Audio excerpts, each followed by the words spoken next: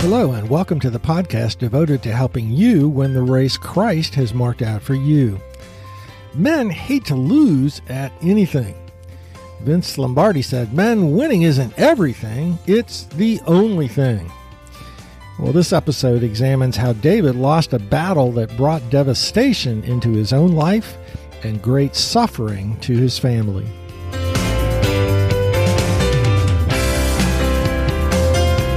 Thanks for joining us today for season number 2, episode number 20 of Mission Focused Men for Christ. My name is Gary Yeagle. A birdwatcher gazed at the magnificent soaring of the golden eagle he had spotted. It was nothing but regal eloquence in flight, climbing, gliding, soaring higher and higher almost effortlessly. Such a sight was a perfect picture of the early years of David's life as he climbed from the place of lowly shepherd to the heights of national leadership as king. In 30 years, David experienced unparalleled success as he rose to power. No king of Israel would ever be as well loved by the people, as victorious in battle, or as faithful to the Lord. But as our ornithologist continued to watch the golden eagle's flight, something went terribly wrong. The majestic creature seemed incapable of soaring higher, and in fact began to plummet. Moments later, it lay dead on the ground. Bewildered, the observer found his way to the lifeless mass, wondering what had happened. As he examined the eagle, he discovered the answer. Still curled up in its talons was a weasel. No doubt the prey that the eagle was expecting to provide it the pleasure of a meal. But as the weasel was drawn close to the big bird's body for flight, it had managed to sink its teeth into the breast of the eagle, sending the majestic creature to earth. 2 Samuel 11 is the chapter that records the deadly bite of the weasel in David's life. What he expected as he drew Bathsheba to his body was a feast of pleasure. What he got was a deadly wound that sent him crashing downward. David was taken down by temptation, specifically by sexual lust. Let's look at how lust defeated him. From 2 Samuel chapter 11, verses 1 through 5. In the spring of the year, the time when kings go out to battle, David sent Joab and his servants with him and all Israel. And they ravaged the Ammonites and besieged Rabbah. But David remained at Jerusalem. It happened late one afternoon when David arose from his couch and was walking on the roof of the king's house that he saw from the roof a woman bathing, and the woman was very beautiful. And David sent and inquired about the woman. And one said, "Is not this Bathsheba, the daughter of Eliam, the wife of Uriah the Hittite?" So David sent messengers and took her, and she came to him, and he lay with her. Now she had been purifying herself from her uncleanness. Then she returned to her house, and the woman conceived, and she sent and told David, "I am pregnant." Let's make some observations. First, David had been sowing the seeds for this kind of a defeat for years. Back in 2 Samuel 5, verse 13, we read, "And David took more concubines and wives from Jerusalem after he came from Hebron, and more sons and daughters were born to David." David had placed himself above God's law as an exception to God's design of marriage between one woman and one man. Ever since David took a second wife, he had been violating Deuteronomy 17, verses 15 and following, which say to Israel, "You may indeed set a king over you, whom the Lord your God will choose. He shall not acquire many wives for himself." Using Paul's spiritual armor analogy, David was not encircling himself with God's truth about the behavior of Israel's kings, which would have caused him to have the breastplate of righteousness in place regarding his sexuality. We might think that if any man in Israel should be able to turn away from the temptation to have sex with another man's wife, it would be David. With multiple wives and concubines, his sex drive had to be sated, right? But that is not how lust works.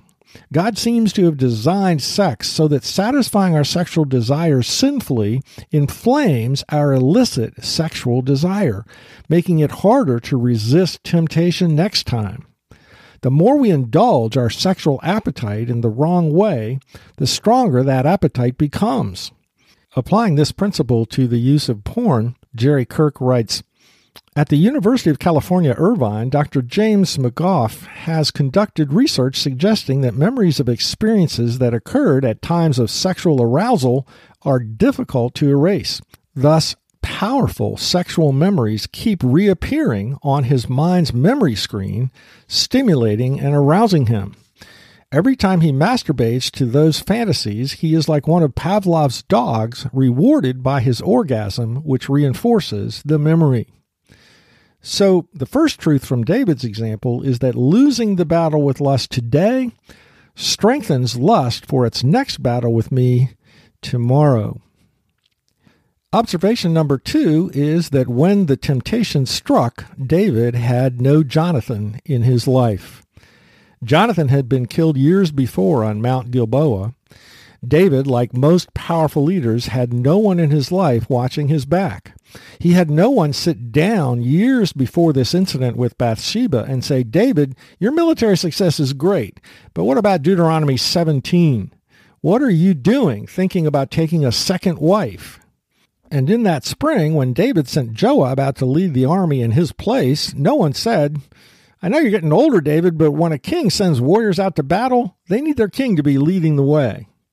When it comes to battling lust in the 21st century, the stakes are too high. The battle is too fierce. The enemy's too wily. The attacks are too frequent. The cost of defeat too severe for any Christian man to fight this spiritual battle alone. The second observation from David's example is that David had no one watching his back. Do you?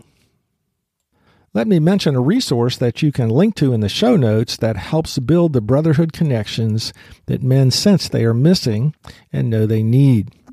It's entitled Got Your Back, available in Audible, ebook, or printed formats. Our third observation about lust's defeat of David is that when temptation struck, David was not where he should have been. That fact is certainly emphasized as this story begins. In the spring of the year, the time when kings go out to battle, David stayed at home. David's loyal soldiers lay on rocky ground inside a tent. David was taking a nap in his luxurious palatial bedroom. David's men left the comforts of home for the hardship of war. David left the hardship of war, one he instigated, to enjoy the pleasures of home, including his harem. David's men fought till they had no energy left. David slept till he was bored. When Jesus taught us to pray, "Lead us not into temptation," he was teaching us that it is wise to think through the situations that bring us temptation. Over the years, I've compiled this list for the battle with lust. First, the outer conditions when the craving for a little illicit sexual pleasure is most appealing. Something sexually stimulating crosses your path, like a woman taking a bath. Or you are alone with the opportunity to pursue illicit sexual pleasure. Or you are far away from anyone who would know about your little private pleasure excursion. Or it is the middle of the night and you can't sleep. Or you are in a physical situation that has a past association with sexual pleasure. What are the inner conditions when the craving for a little illicit sexual pleasure is most appealing? Loneliness, boredom, anger, perhaps toward your wife, being emotionally down or feeling empty inside. So our third observation is to be alert to situations where temptation might strike so we can avoid them or anticipate the temptations they could bring. Our fourth observation is that David notices naked Bathsheba and continues to feast his eyes on her.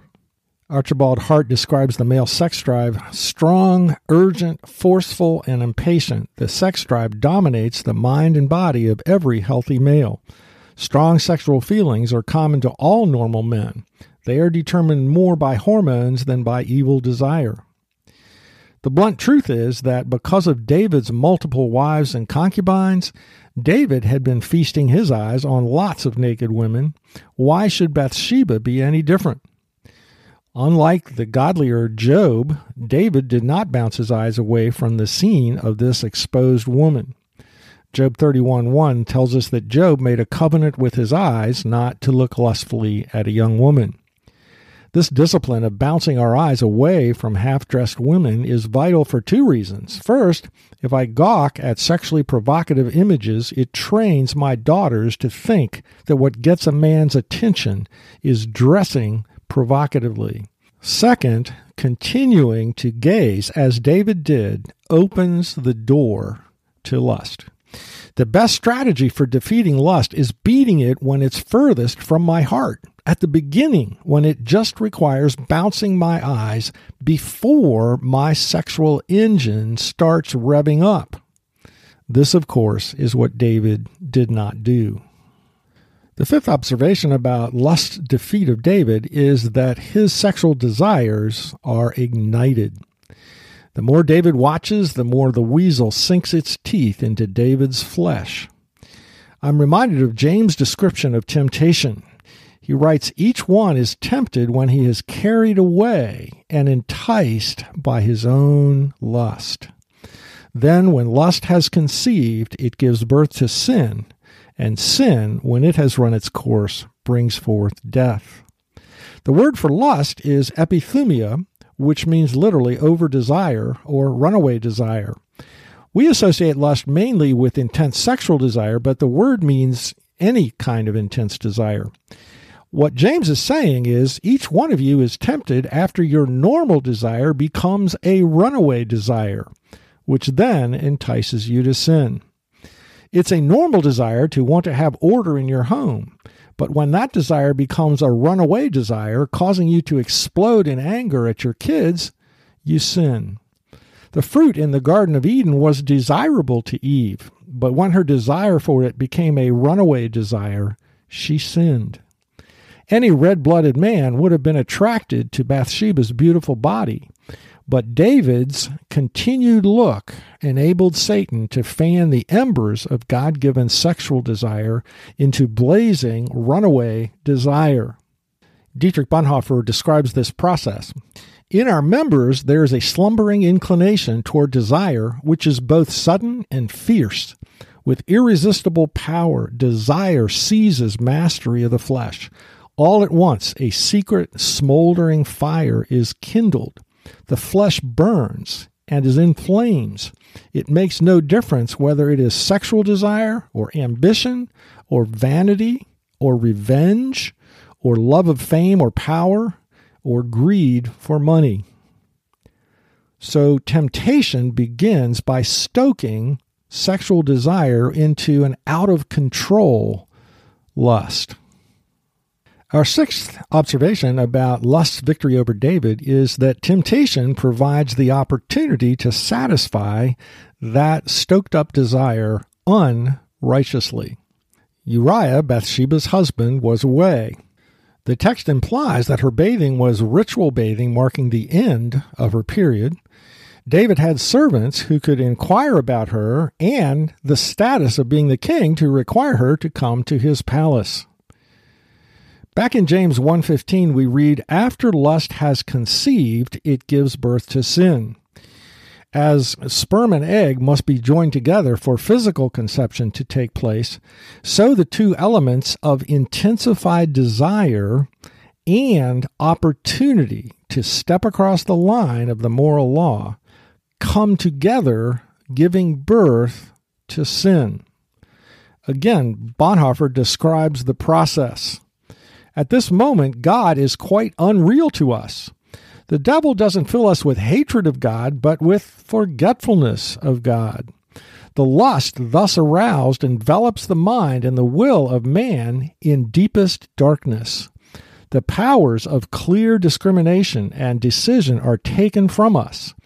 It is here that everything within me rises up against the Word of God. When the craving for sexual gratification is ignited and there is opportunity for sexual sin, Scripture says flee. Paul writes to the Corinthians, flee fornication, and to Timothy, flee youthful lusts. Joseph flees from the seductions of Potiphar's wife. But David does not do that. His runaway desire for Bathsheba is in control. He asks about her, and even when he discovers that Bathsheba is the wife of Uriah, one of his 30 mighty men, the most courageous and royal men in the nation, it makes no difference. The weasel's deadly teeth are squeezing tighter. David must have her. And so he does. Observation number 7, David seems to get away with his sin, but he does not. One of the deadliest parts of sin is that its destructive consequences almost never happen immediately. David thinks he's gotten away with it, but Bathsheba gets pregnant. It has to be his baby since she had just finished her period. He schemes to bring Uriah home to sleep with his wife so everyone thinks it's his. Let's pick up the story there. When Uriah came to him, David asked how Joab was doing and how the people were doing and how the war was going on. Then David said to Uriah, "Go down to your house and wash your feet." And Uriah went out of the king's house, and there followed him a present from the king. But Uriah slept at the door of the king's house with all the servants of his lord, and did not go down to his house. When they told David Uriah did not go down to his house, David said to Uriah, "Have you not come from a journey? Why did you not go down to your house?" Uriah said to David, "The ark and Israel and Judah dwell in booths, and my lord Jacob and the servants of my lord are camping in the open field. Shall I then go to my house to eat and drink and to lie with my wife?" Can you imagine the dagger of guilt that must have pierced David's heart at that moment? Out of unflinching allegiance to David, Israel's army, and Israel's God, Uriah would not go near his own wife. This picture could not contrast more sharply with David's lust, contempt for God, scorn for his troops, and betrayal of Uriah, the pillar of loyalty to David, in taking his wife. What more could God do to open David's eyes to his sin than to show him this stark contrast? But David's heart was so hardened by sin that instead of falling down to his knees and begging his loyal subjects forgiveness, he ends up deciding to murder him. I want to tell you, when I think about this conversation and see the way sin blinded David's conscience, it terrifies me. David doesn't get away with his sin. His sin hardened his heart so much that he murders one of his most loyal, faithful followers. Here are 4 takeaways for us from David's failure. First, we need to hate evil. Paul commands the Romans, abhor evil. He warns the Galatians, do not be deceived. God is not mocked, for whatsoever one sows, he will also reap.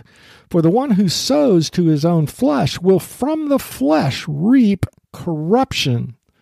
The pain that David caused himself and others would take 3 or 4 podcasts to cover.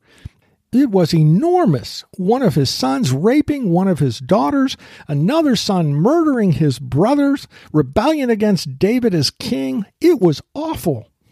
Our second takeaway is this: we need to put an end to the childish thought that God's laws restrict our happiness. Listen to the grieving heart of God because David did not trust him enough to obey him. After citing all that he had done for David, God says, "And if this were too little, I would add to you as much more. Why have you despised the word of the Lord to do what is evil in his sight?" God's heart as our Father is to lavish us with good gifts.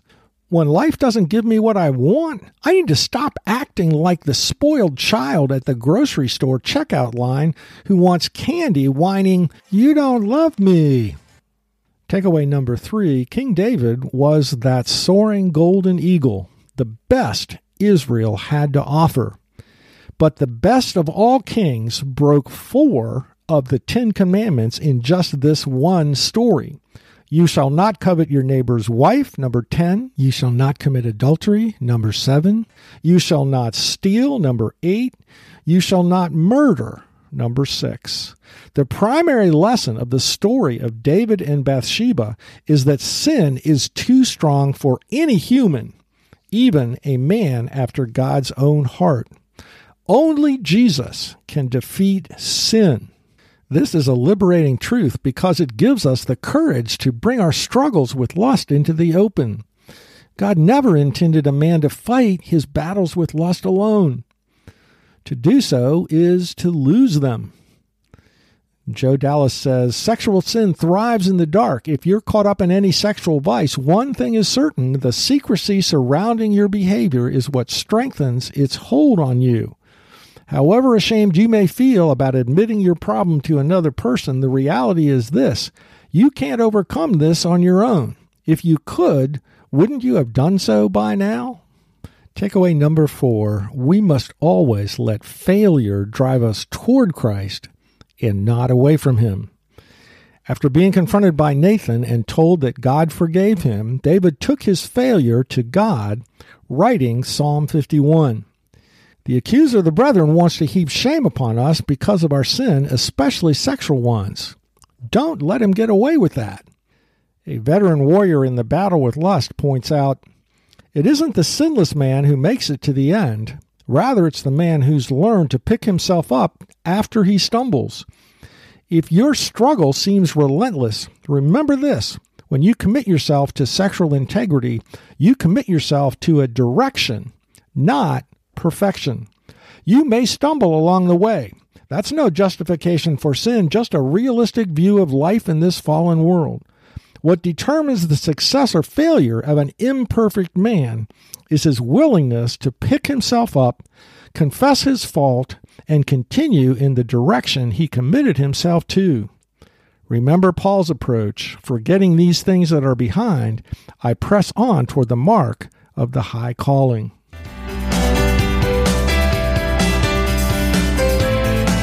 In studying how lust defeated David, the first observation is that losing the battle with lust today strengthens this foe for our battle tomorrow. With a harem and many wives, if any man's hunger for sex should have been satisfied, it should have been David. But his long-standing indulgence in illicit sex destroyed his ability to say no to his sexual urges. Besides lust bloating David's sexual appetite, lust won because 1, David had no one watching his back; 2, lust struck at an opportune moment; 3, instead of treating Bathsheba with the dignity she deserved and bouncing his eyes away from her accidental nakedness, he gratified his sexual desire by staring at her, revving up his sexual engine. 4, with Uriah away, there was a great opportunity to indulge this illicit craving. Perhaps the highest price tag for David's sin is the awful loss of spiritual perception, as his heart hardened so much that he murders one of the finest men in his army.